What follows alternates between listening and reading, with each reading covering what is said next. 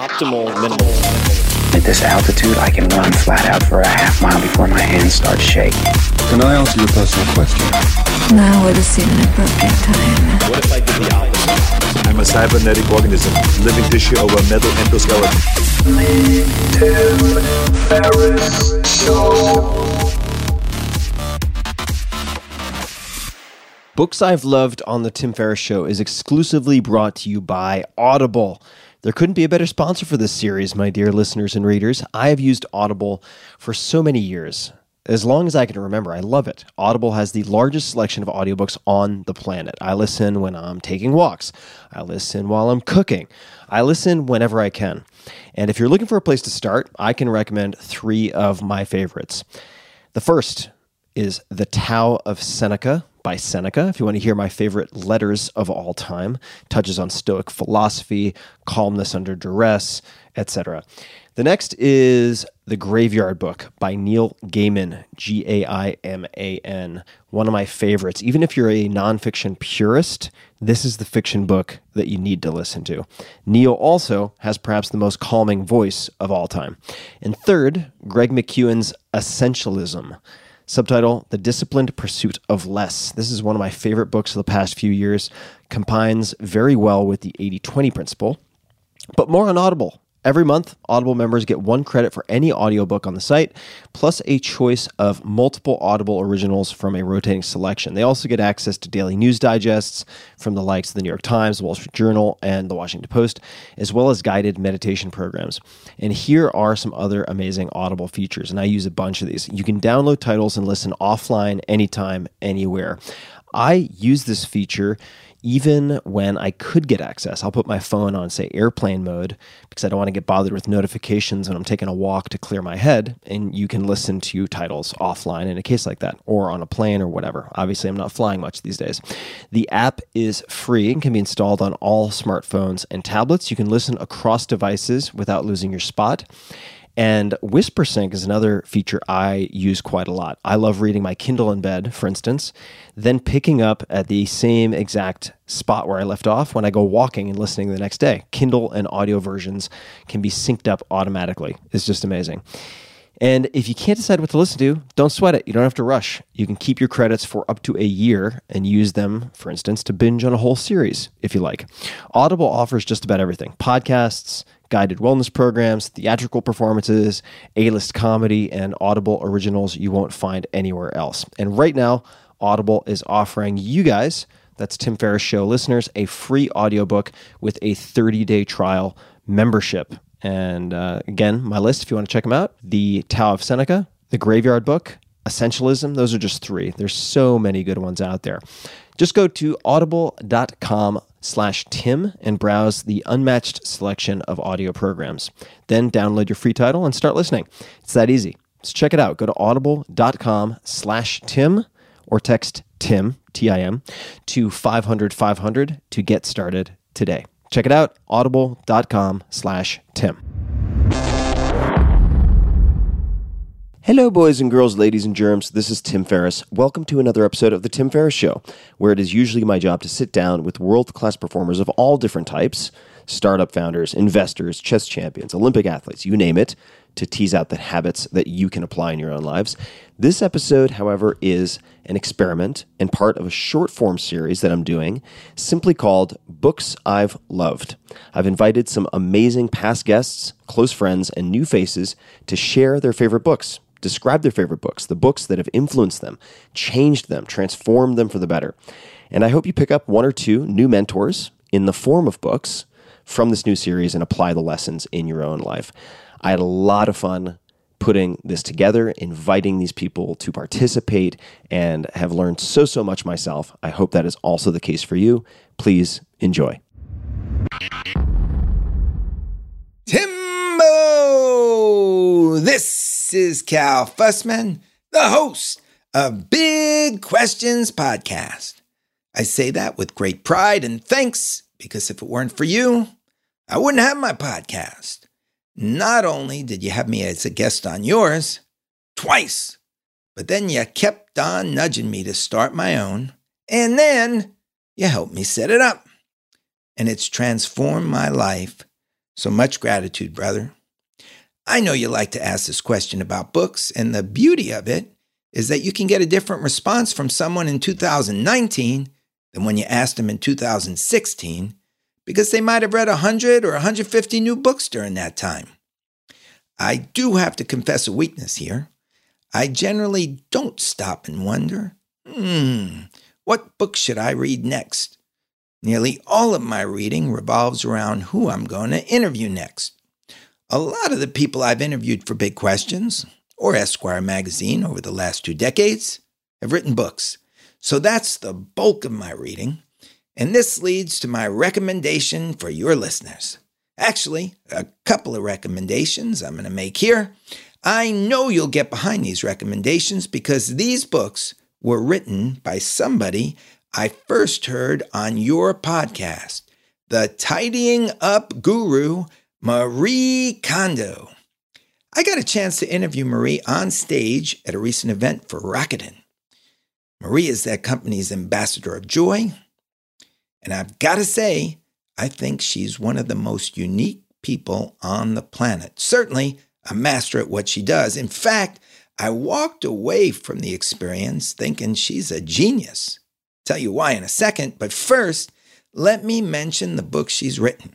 First is called The Life-Changing Magic of Tidying Up, and subtitled The Japanese Art of Decluttering and Organizing. She might have had an editor declutter that title a bit, but hey, it became a New York Times bestseller, and it sold 9 million copies. The second book is called Spark Joy, an illustrated masterclass on the art of organizing and tidying up. When we were up on stage, I wanted to give the audience a taste of Marie's writing, so I read from a section about storing socks. It's on page 80 of her first book, The Life-Changing Magic of Tidying Up. And I've got to say, I've read Shakespeare, Dostoevsky, Gabriel Garcia Marquez, Mark Twain. This section, written by Marie, is one of the most original thoughts I've encountered. I never thought I'd see socks brought to life on a printed page, but listen to how Marie looks at them. So I'm going to page 80. The little title here says, Storing Socks, Treat Your Socks and Stockings with Respect. And here goes. Have you ever had the experience where you thought what you were doing was a good thing, but later learned that it had hurt someone? At the time, you were totally unconcerned, oblivious to the other person's feelings. This is somewhat similar to the way many of us treat our socks. I visited the home of a client in her 50s. As always, we started with her clothes. We moved through her wardrobe at a smooth pace, finished the underwear, and were ready to start organizing her socks. But when she pulled open her sock drawer, I could not suppress a gasp. It was full of potato-like lumps that rolled about. She had folded back the tops to form balls and tied her stockings tightly in the middle. I was speechless. Dressed in a crisp white apron, my client smiled at me and said, "It's easy to pick out what I need this way, and it's quite simple to put them away as well. Don't you think?" Although I frequently run into this attitude during my lessons, it never fails to astonish me. Let me state, here and now, never, ever tie up your stockings. Never, ever ball up your socks. I pointed to the balled up socks. Look at them carefully. This should be a time for them to rest. Do you really think they can get any rest like that? That's right. The socks and stockings stored in your drawer are essentially on holiday. They take a brutal beating in their daily work, trapped between your foot and your shoe, enduring pressure and friction to protect your precious feet. The time they spend in your drawer is their only chance to rest. But if they are folded over, balled up, or tied, They are always in a state of tension, their fabric stretched and their elastic pulled. They roll about and bump into each other every time the drawer is opened and closed. Any socks and stockings unfortunate enough to get pushed to the back of the drawer are often forgotten for so long that their elastic stretches beyond recovery. When the owner finally discovers them and puts them on, it will be too late, and they will be relegated to the garbage. What treatment could be worse than this? Well, Tim, all I can say is I've never balled up a pair of socks since. And Marie showed me how to fold a pair of socks on stage.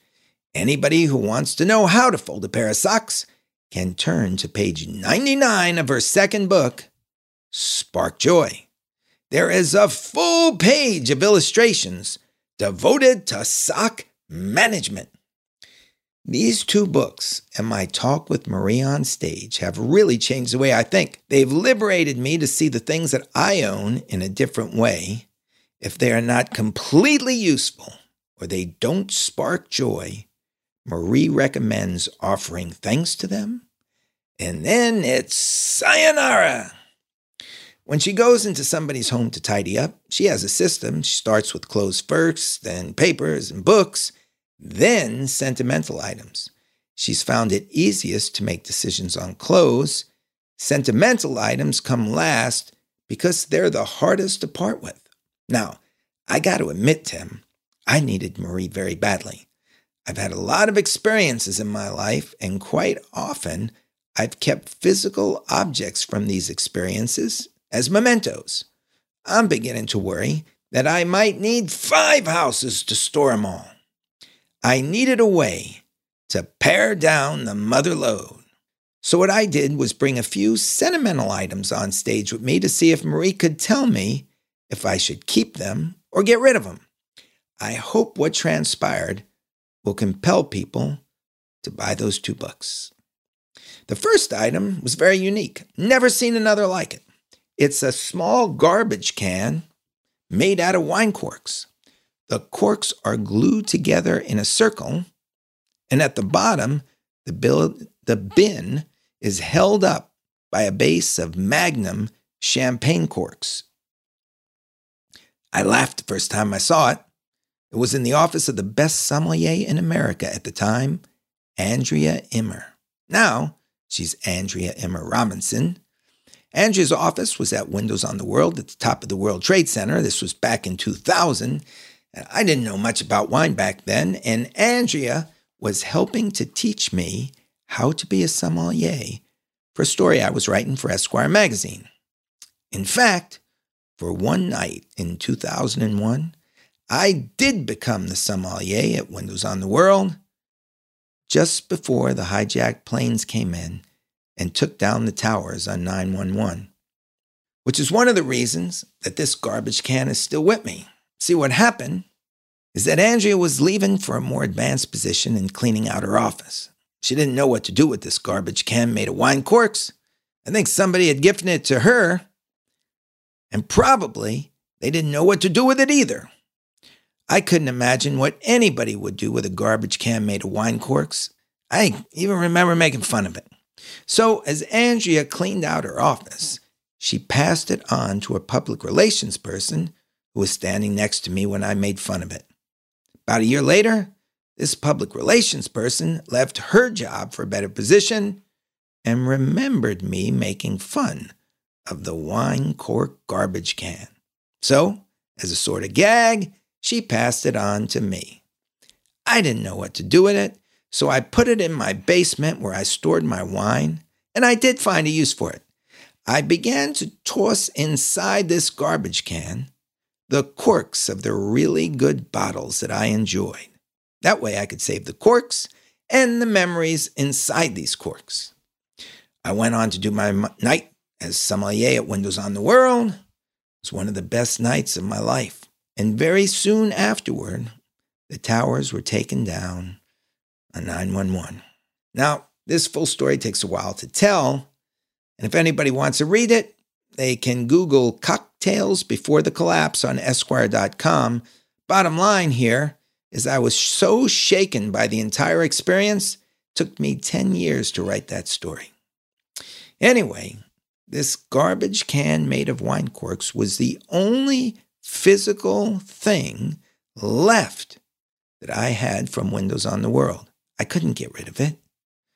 I moved across the country, and over the years, some of the champagne cork legs began to fall off, but I just couldn't bear to throw out this garbage can into a garbage can.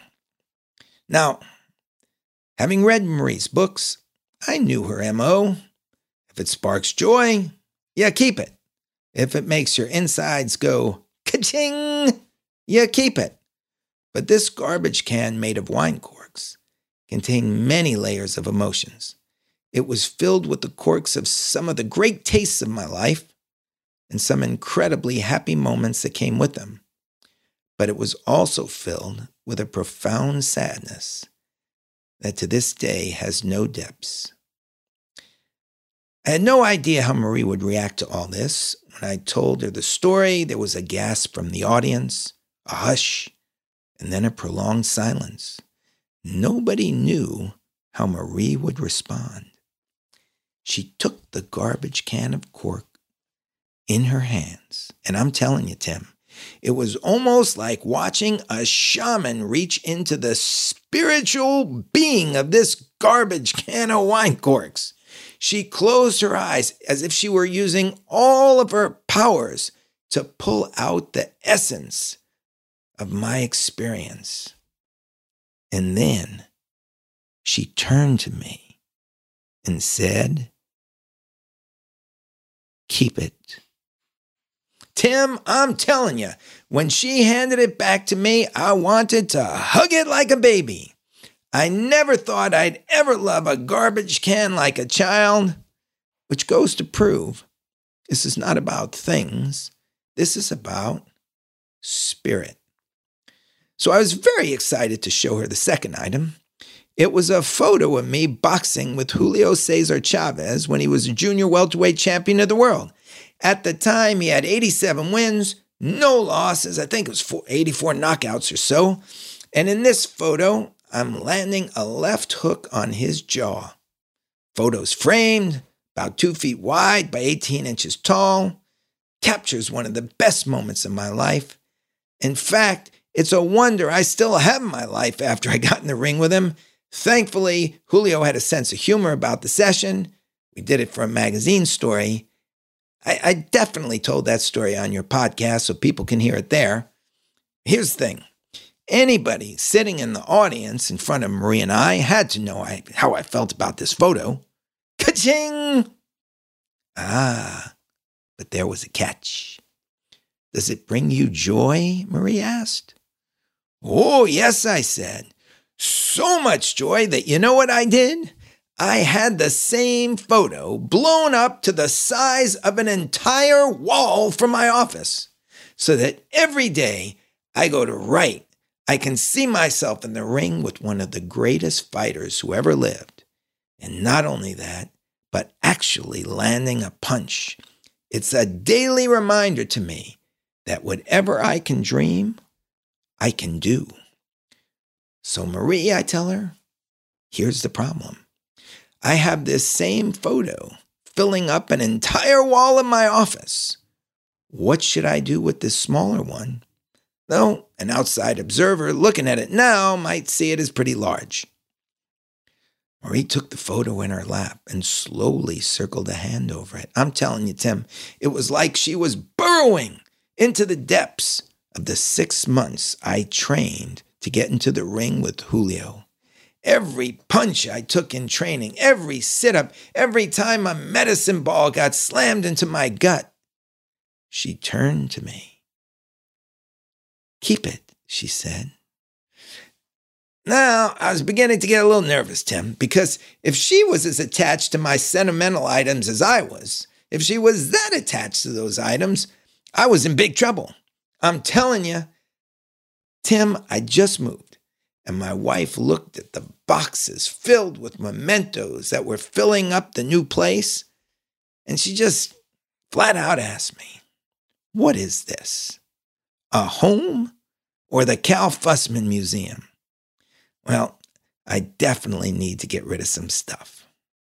So I pulled out my next item for Marie. I knew this would go directly to her heart.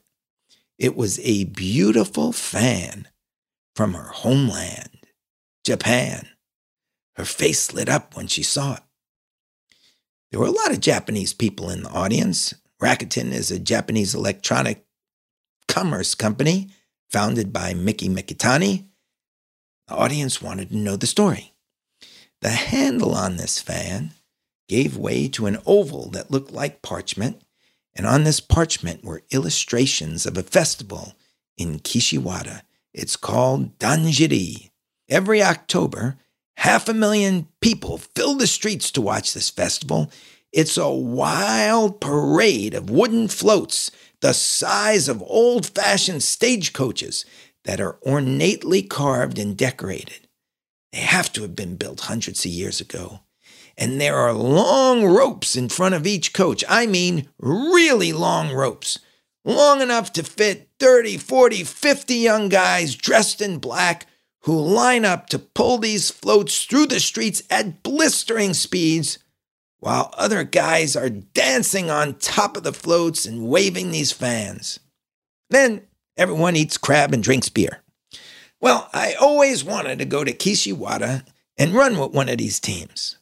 I was told about this festival by a Japanese woman back in 1994. But my wife had just gotten pregnant, and it was not the time for me to run off to this festival. So this Japanese woman gave me this fan as a way of saying, "I hope one day you will get to the Danjiri. Until you do, have this as a memento." Well, it's been 25 years. I never got to run in the Danjiri, but I still have the fan. Does it spark joy, Marie asked. Oh yes, makes me very happy. She took it in her hands and lifted out the spirit. Then she turned to me. "Give it as a gift to someone in the audience," she said, "and make plans to go to the festival." The crowd applauded, and many people in the audience approached me afterward and asked for the fan. I gave it to the first person who came up to me, a man who promised that he would never give it away. Now, a friendship between that man and I may come out of that exchange, but something else occurred to me, something I didn't mention to Marie, that told me how truly great her powers are. You see, Tim, when I first brought this fan home, I noticed that my wife was not a big fan of that fan. My wife's Brazilian. She was pregnant and hormonal. And now that I look back upon it, she certainly didn't like the fact that I was treasuring a gift I'd received from another woman. I'm sure my wife was jealous of that fan from Kishiwada. So Marie had removed the jealousy from my home, put me in the position to make a new friend, and then nudged me to run in that festival where those experiences might take me to even greater places. And I will go to that festival, and who knows where it will take me. Now, I realize that not everyone is going to be able to trot their clothes and sentimental items out for Marie Kondo and have her tidy up their lives. But you see, that's why I'm recommending her books to your listeners. I believe they will turn your listeners' homes into sacred space. Cheers, brother! Hey guys, this is Tim again. Just a few more things before you take off. Number one, this is 5 Bullet Friday. Do you want to get a short email from me? Would you enjoy getting a short email from me every Friday that provides a little morsel of fun before the weekend. And 5 Bullet Friday is a very short email where I share the coolest things I've found or that I've been pondering over the week. That could include favorite new albums that I've discovered. It could include gizmos and gadgets and all sorts of weird shit that I've somehow dug up in the world of the esoteric as I do. It could include favorite articles that I've read and that I've shared with my close friends, for instance. And it's very short. It's just a little tiny bite of goodness before you head off for the weekend. So if you want to receive that, check it out. Just go to 4hourworkweek.com. That's 4hourworkweek.com, all spelled out, and just drop in your email, and you will get the very next one. And if you sign up, I hope you enjoy it.